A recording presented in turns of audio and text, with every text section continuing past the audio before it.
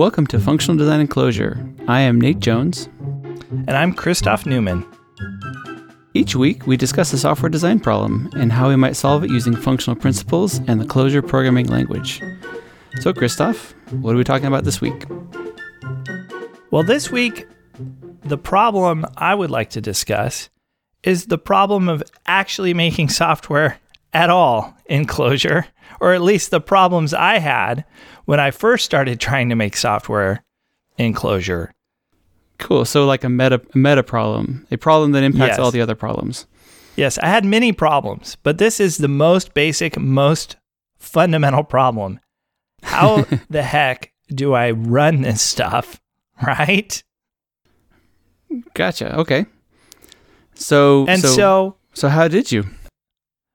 Well, so when I first came to Clojure and I was learning it, it was okay. Fire up a REPL, type code in, and evaluate it and run it, right? And so I went through like the Clojure cones, and I did it all in the REPL, and I ran all these fragments, and it was like, oh, cool, So line space REPL, right? Got the REPL, go, and so that was fun.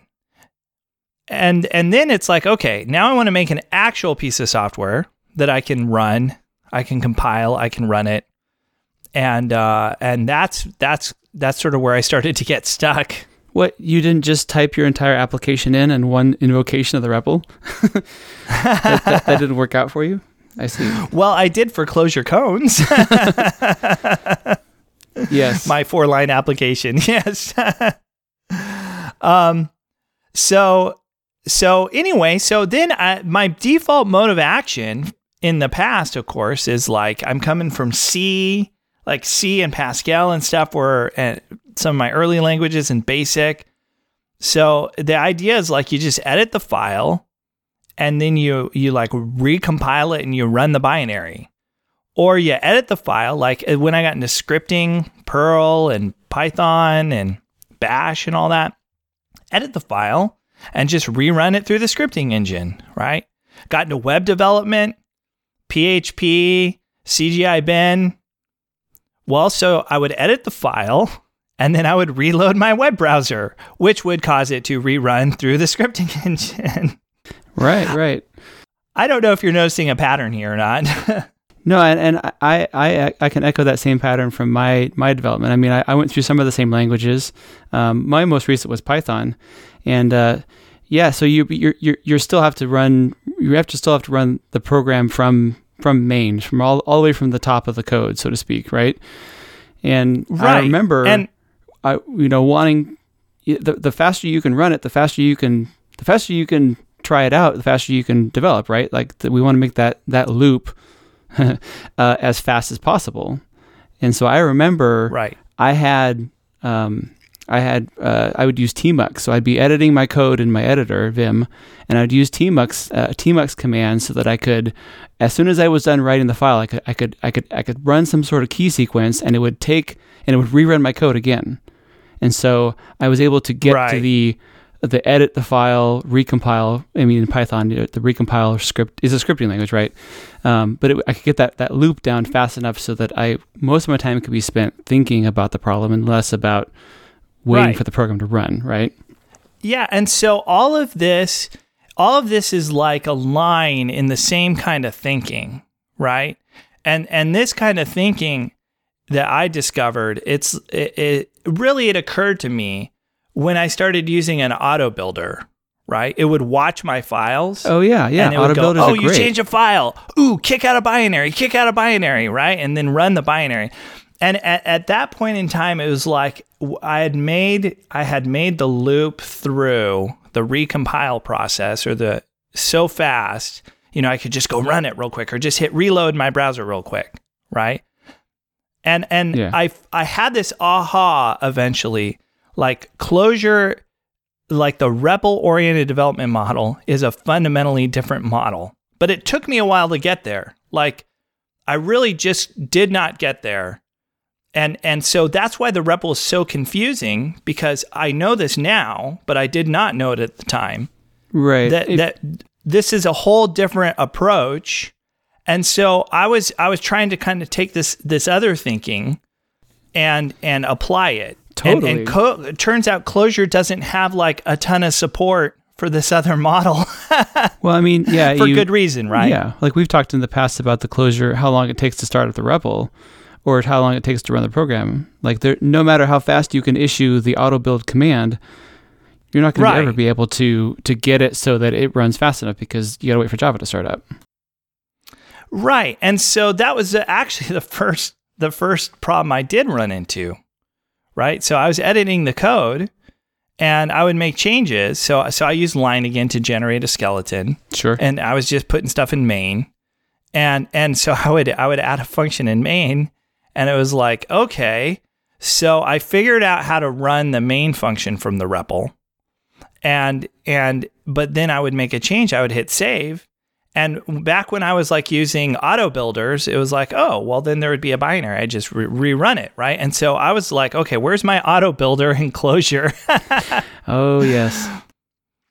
And I thought for sure, just like 2 minutes on Stack Overflow, I'm going to find this auto builder so that I can just hit save. And I was actually really upset because I had been in Scala for a while and Scala has this incremental compiler, right? And so you hit save and boom, it just spits out this new jar. You just go run it. And so I was just like, I cannot believe the Clojure community has not solved this super obvious problem yet, right? Well, I mean, what have they been doing all this time? Yeah, it reminds me of those times where you solve a problem by, it's like cutting the Gordian knot, you basically change the problem and that's how you solve it. I think that's what happened in Clojure. Right. And so I'm a little thick-headed, I guess. It took me a while to realize that the reason why the problem I wanted solved wasn't solved is because nobody has that problem because they do things differently here. Yeah, so fundamentally differently that it's unrecognizable. Even on Stack Overflow. Right. And so my process for getting there was back to what you're saying, right? It's like, okay, I launched the REPL and I hit save. And now I need to run this. And so I would quit the REPL and I would launch it again so that it could reload all that code again. And then I would like use the main namespace and then I would run the code. I think I lasted all of like 15 minutes, half an hour. Right. We've probably talked about it longer than you lasted on that one. Yeah. Because restarting the REPL, oh gosh, it's not super slow, but let's just say it's not instantaneous in Java land, right? Yeah, let's just leave it at that, right? So then I discovered the whole use namespace reload, right? So I would like use, app main reload, and then at least I could get new changes, and that took me there for a while. So wait, so that's you have your editor open and you change the code, and then you tab over to your REPL and type that in, right? Right. So I got an editor open, I got a REPL open, and then, I hit save in my editor. I go to the REPL, I'll tab over to the REPL, hit up, basically, because I had it in my command history at this point in time. And then I would reload that namespace, right? Okay. And then I would hit up, and then rerun the function from there, like the main from there. Yeah, great. So now you have a way of, now you don't have to do the restart. Great. So you've basically taken the big time problem out. So you're able to go a little faster at least. So speed is good, right? Right. And so then I started splitting stuff up into multiple files. I mean, you can only put stuff in main for so long, kind of in all the examples we've been talking about in our past episodes, yes. Right? And then I would forget, like I'd call some other function, and then I would reload main, and I would forget to reload that other namespace. So now I have this like a REPL history of use statements, right? Oh, and now you have to figure out which one. Oh man, and in the right order, because it was like the namespace has to know about the other namespaces to be able to use that function, right? Yeah, and so fortunately, like circular namespace using in Clojure is strongly discouraged. So we didn't have that problem, right? But yeah, there was the ordering issue. And so maybe I'm ashamed to say I kind of got along by arrowing up in my REPL and reloading namespaces for quite some time. Okay. Well, then, what's the next step then? Well, so what threw me over the edge, really, was this accumulation of cruft, right? So what would happen is I changed the name of the function. And when I changed the name of the function, I didn't change all the instances in which it was called, right? And so I'd reload the namespace. But the old function was still present under the old name, and then all my changes were now under the new name. And so then I would be running things to try stuff, and I would get weird behavior, and I would be editing this function. I'd add in print lines, and they wouldn't print. And it was just like, hey, Clojure, like, have you gone completely deaf? Like, I'm changing the function. I'm reloading the namespace, and you're not running the right code because I forgot to change the name of the invocation. So the old one was like frozen in the netherworld. Yeah. And also it means that if you ever were to quit your REPL, you'd lose all those wrong namespace, all those wrong invocations. And now you're left with a program that is not running, that is unrunnable. Right. Right. And so I would quit my REPL and I'd come back in. Exactly. That would happen. And then I'd get errors when I tried to run it, or it wouldn't fully load because it's like, I don't know what this thing is that you're talking about. So I had all kinds of problems. So then finally I had enough of this and I started Googling, like, how do I like really reload everything? And that is when I came across Clojure Tools namespace. Right? Yes. That's a good one. And so, yeah, this is a problem apparently that other people have. Not just me. And so I discovered the refresh function. And so now I could just sort of up arrow refresh instead of up arrow to find the right namespace in all the right order. Right. And the nice thing about the refresh, for me, refresh was a game changer for me. That it takes all of the code that's changed, and then it reloads it. And it's pretty intelligent because I remember going like, I only changed the one namespace, but it ended up reloading like 5. And it's like, oh, well, it knows that those also depended on that namespace. And so it basically reloads all the dependent ones as well in the right order. It was kind of a cool bit of magic there. Yeah, it's super magical. And there's all these other problems that I didn't realize at the time, like with like def method and def multi and getting those dependencies. And, there's issues around protocols because some of these things have underlying class implementations and like they create classes in Java. And so you get this weird like Java remnant that needs to get dealt with, right? So it actually is a really tricky problem to do this right. So, oh man, I was so glad when I found refresh from the namespace tools. Yeah, definitely. Okay, so you're able to refresh. Now you can get all of your code reloaded, and so you only have to run one function. That makes it really nice. Yeah, and so then the next problem I ran into. Well, refresh it works really good. It gets rid of all the cruft really well, including itself. So I would use the refresh function, right? So I'd run use, and then I would basically import the refresh symbol, and then I would run that function, and then I would up arrow back to run it again. And it wouldn't be there, right? It wasn't imported. Oh yeah, it was so efficient. It efficiencyed itself out. We got to have a place to put it then. Right.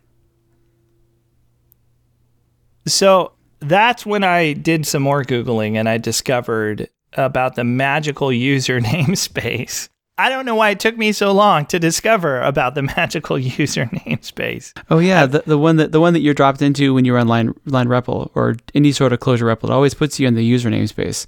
It was right in front of you, and it took searching out on the web before you discovered the thing that was right in front of you. That happened to me many times. Right.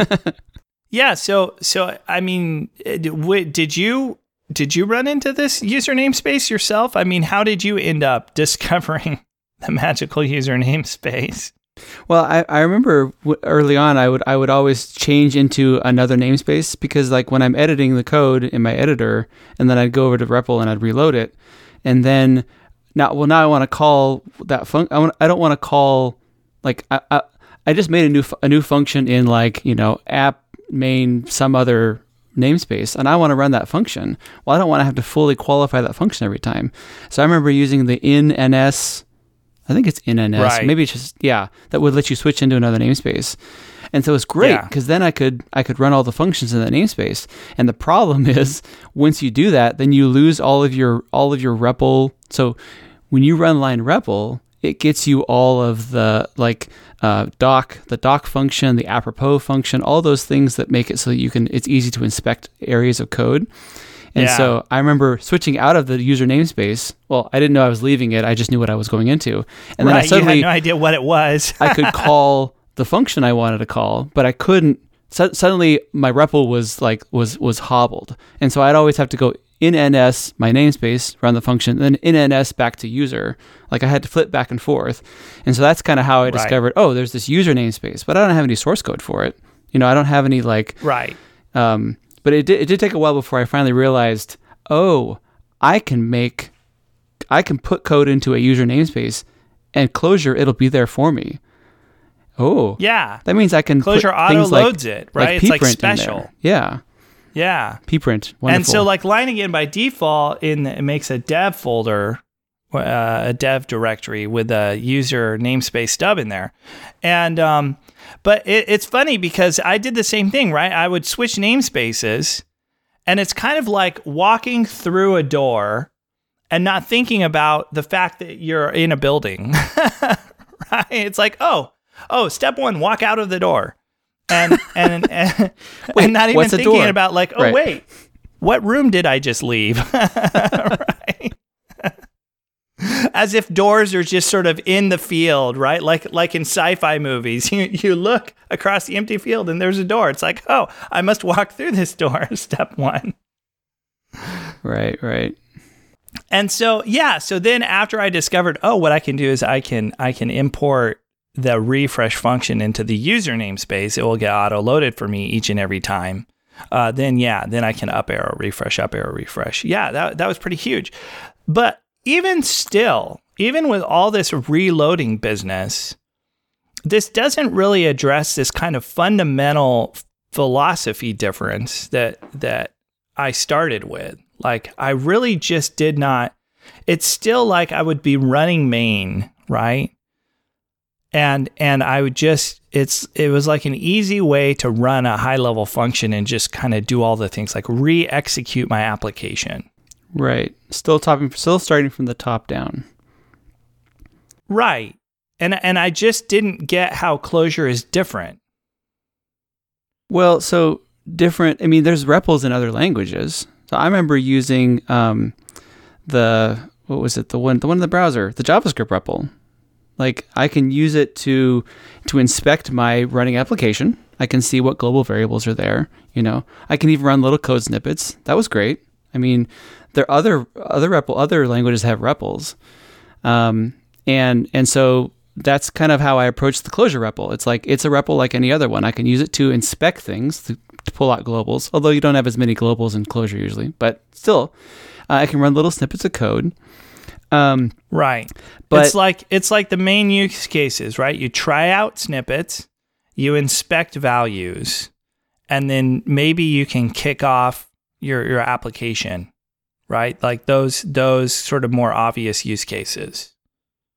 Yeah, I remember people just raving and raving about REPL-driven development, and the fact and the idea that Clojure's was different than others, and I couldn't really understand that until I realized what we're doing when we reload the namespaces is we're not just, I mean, if we reload the namespaces and run from main, we're just doing a shorter version of what we're doing in every language, which is starting from scratch.